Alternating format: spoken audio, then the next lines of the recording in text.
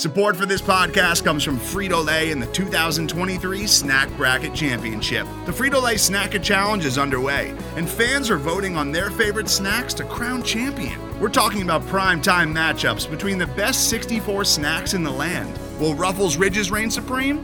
Can Doritos defend their dynasty? Or will Smart Food use their smarts for a surprise upset? Only you can decide. Get in on all the action for a chance to win up to $1,000 or a year's worth of snacks. Let your snacks be heard. Just go to fritolaysnacket.sbnation.com to vote and enter for a chance to win. No purchase necessary. Sweepstakes ends April 3rd, 2023. Void where prohibited. Year's worth of snacks awarded in the form of 52 coupons, each good for one bag of chips. See official rules at fritolaysnacket.sbnation.com.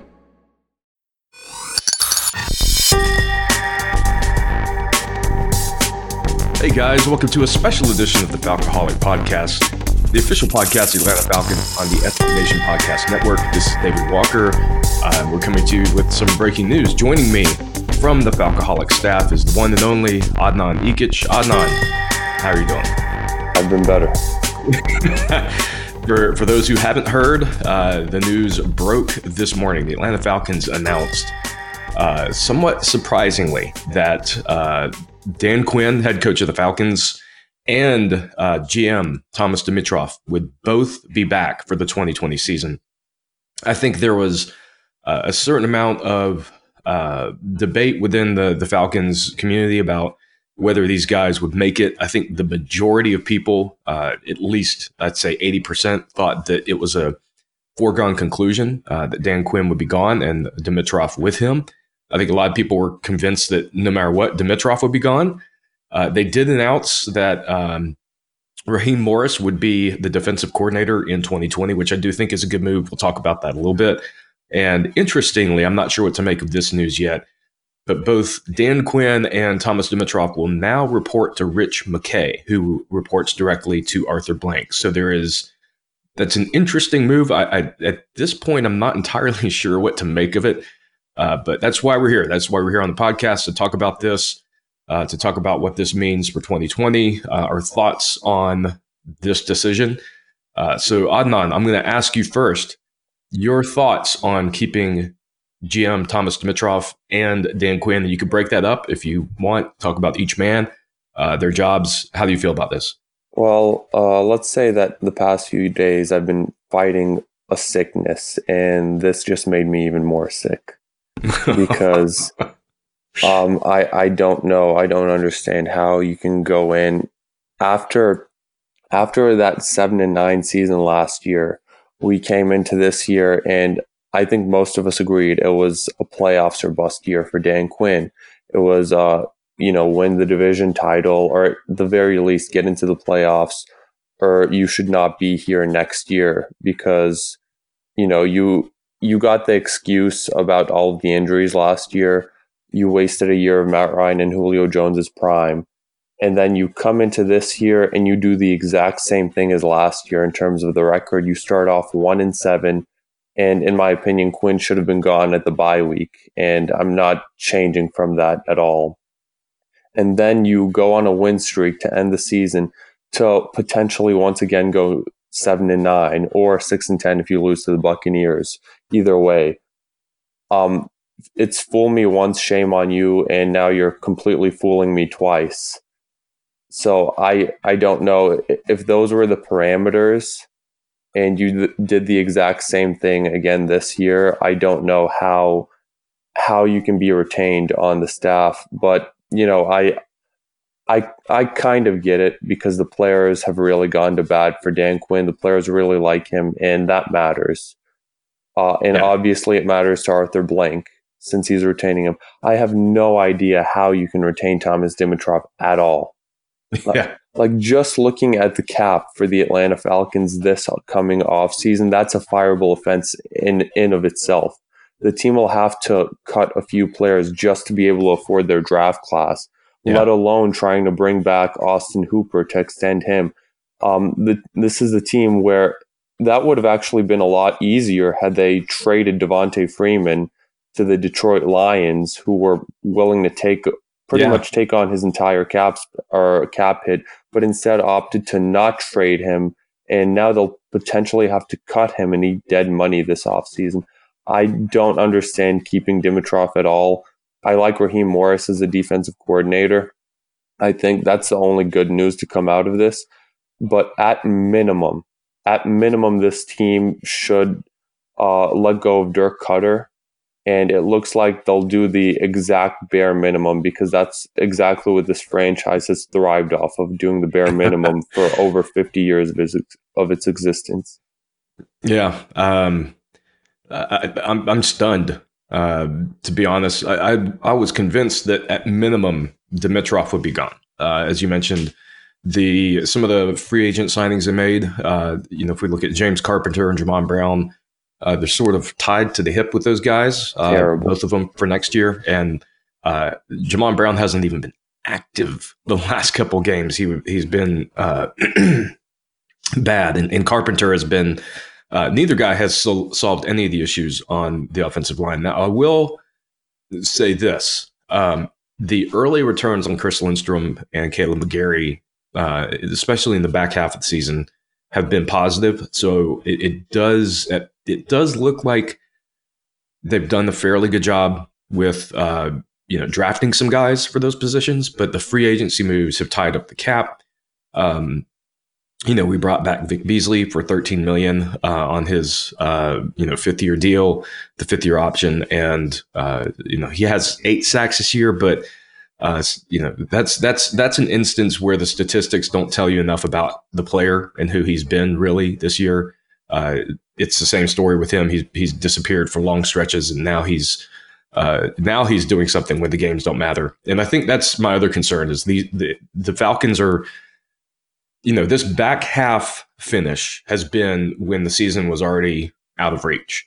I do think that the win against the Saints on the road, the drubbing of the Panthers both times, and the surprising win, I think, over the 49ers, I think that win is what ultimately turned Arthur Blank on this season. So, they've said that the players not giving up on Quinn was a big factor. And I do think that matters to some extent, but they started 1-7. And I don't know what you can say about that 1-7 start. If they had started simply 4-4, they would still be in the playoff race right now. And, they don't have the excuse of the injuries like they did last year. The injuries in 2018 were devastating. And I think that's why many of us were optimistic coming into this season.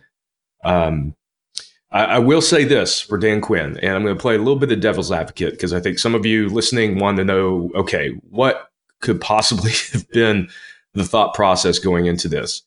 I think the back half of the season, how they finished, showed that the players still believe in Dan Quinn. I think that was a factor. I think it was a significant factor.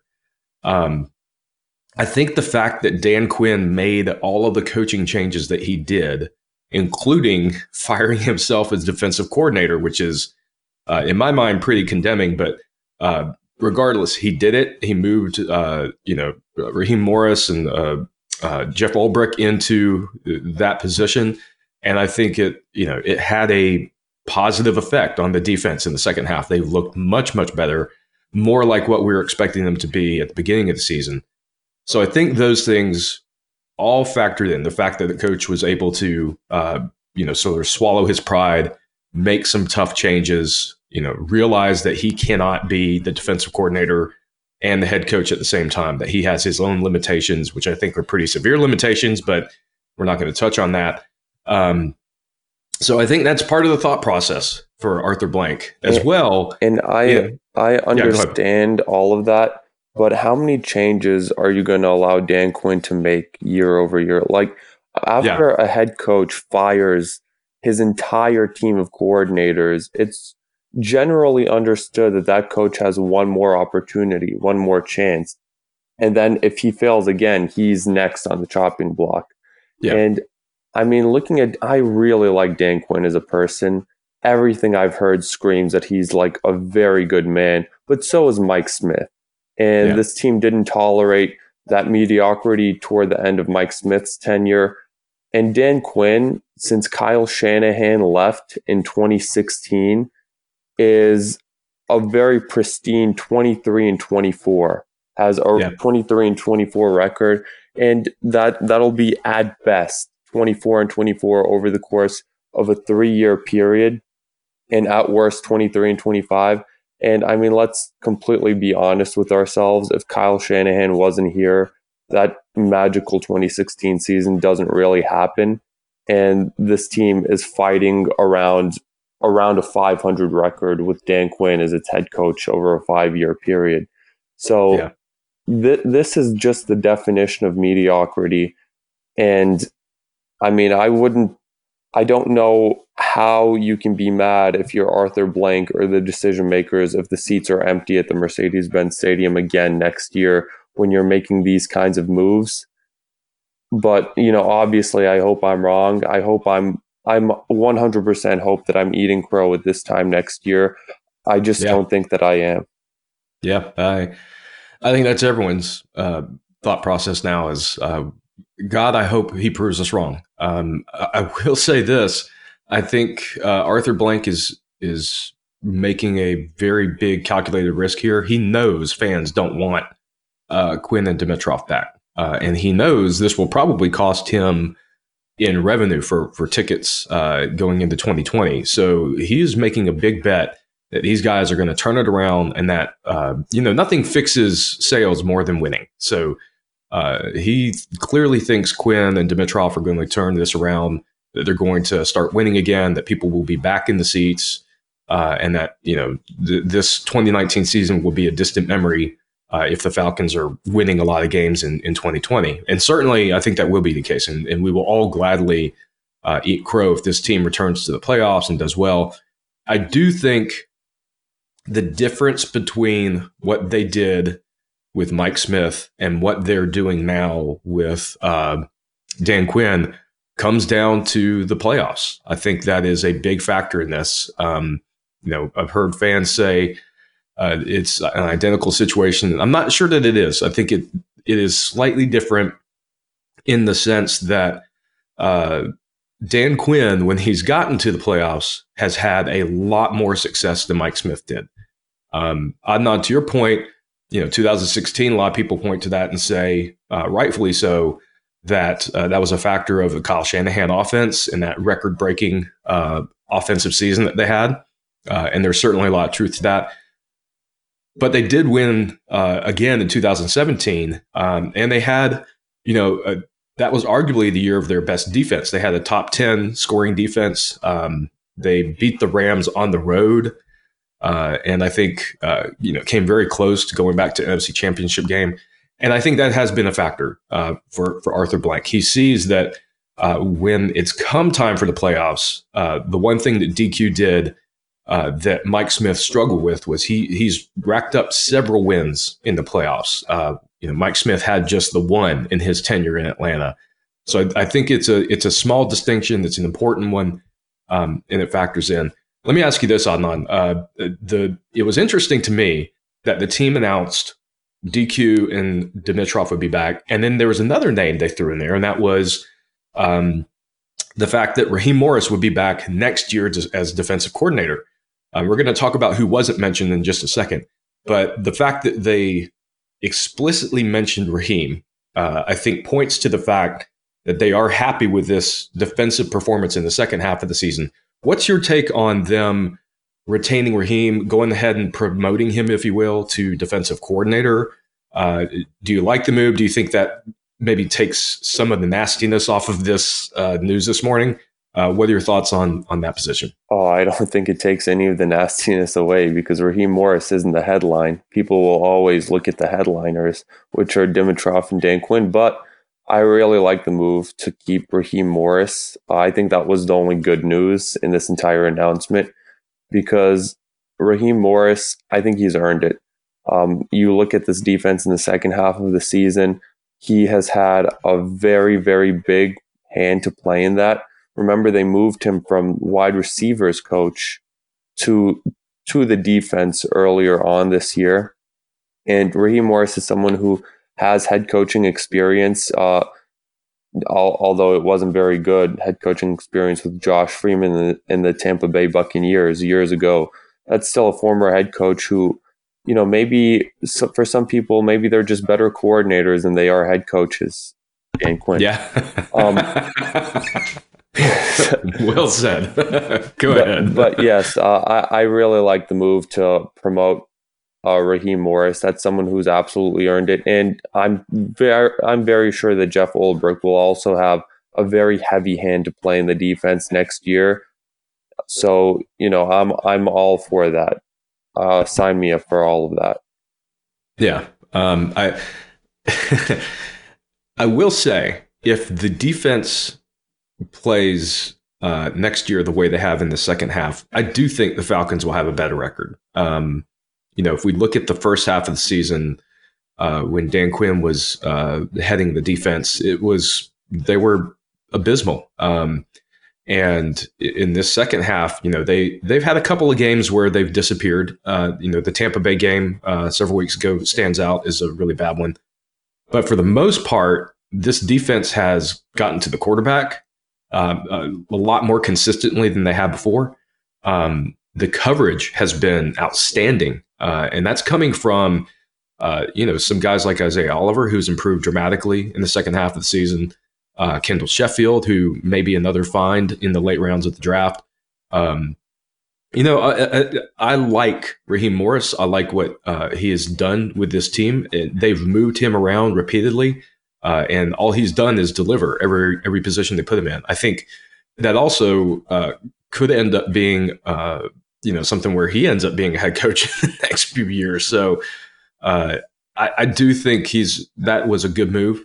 The interesting thing to me was the fact that they announced Quinn, Dimitroff, and Raheem Morris, and there was not a single word mentioned about offensive coordinator Dirk Koetter. Today's episode is brought to you by Cars.com.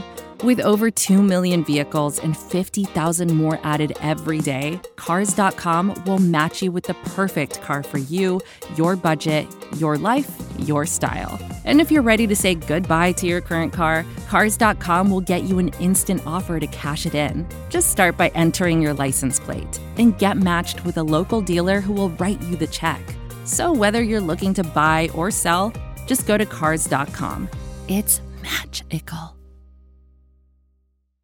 So I think it is notable that they did not sort of say, hey, he is definitely going to be back. We're going to keep the entire coaching staff. My read on that is my read is that he is not necessarily 100% gone, but that they are going to wait and see and think about who may be out there that they can replace him with. So I think they're on the fence with Koetter, which is maybe encouraging. I think they absolutely have to move on from him. He has been a disaster this year. He has taken, what was your phrase in your article, Adnan? He's taken a Ferrari and he's driving it like a Honda Civic. Yeah. That's an article that's coming out soon. Yeah. So let me get your take on that, Adnan. The fact that they didn't announce Dirk as being one of the coaches that's coming back. Do you think that is a sign that he will not be brought back, or do you think that maybe they're still on the fence? What's your read on the fact that he wasn't included? Man, he better not be brought back. Like Dirk, like I said, it should be the bare minimum to change Dirk Koetter out as the offensive coordinator. And like I said, this team thrives on doing the bare minimum throughout its history. But yeah, I understand I understand their reluctance to change offensive coordinators, because this will be let me get this right. It would be the fourth offensive coordinator in 5 years. Dating back to 2016 with Kyle Shanahan. Sark was here for 2 years, Carter for 1. Now they'll have to bring in someone else. And, of course, Matt Ryan has gone through a revolving door of OCs year after year. Yeah. And I understand why they would be reluctant, and I think that they will be reluctant to switch out offensive coordinators. But this isn't working. You're banging your head against the wall with Dirk Koetter. Just because you don't want to change offensive coordinators again doesn't mean you should keep someone who isn't doing the job. I like to think back to a saying, just because you're thirsty doesn't mean you should drink poison. And that's what this would be with Dirk Cutter. This offense has scored fewer points than it did last year under Steve Sarkisian. And remember, everyone was very quick to run Sarkisian out of town. Sarkisian was eventually fired for poor performance. You can't now bring in his replacement, invest so much money into the offensive line, so much money and so many resources. 2 first-round picks is a lot. $39 million overall between Jamon Brown and James Carpenter is a lot, especially for a team that's very strapped for cash. This team didn't go into the offseason with over $100 million in cap space, just throwing that money around. And you get those resources. You have Julio Jones. You have a second-year Calvin Ridley. You have Mohamed Sanu, Russell Gage coming into his own. Matt Ryan is still kicking. And you do worse than you did last year. I don't, the math just doesn't add up, and the only common denominator with this team doing worse is Dirk Cutter. So no, you cannot bring him back, and it's a good sign that they didn't announce him, because that probably means that they have the same idea as we are, that they'll be looking toward a new offensive coordinator, and we'll be doing our own due diligence and looking at who that could possibly be in the coming days. Yeah, and I think if they were going, Arthur Blank is not going to announce that Dirk Cutter is not coming back with 1 game left to go. Now, will Dirk see the news and take from that he may be out of a job? It's entirely possible. I think he knows that this offense has far underperformed what it should. We have one of the absolute worst running games in the entire league. Matt Ryan is the only team who has given up more hits on the quarterback this year than the Falcons has been the Miami Dolphins. That's for a team that essentially sold off all their best players, to rebuild. For us to have the second highest number of quarterback hits tells you how bad the offense has been this year at protecting Matt Ryan. So I think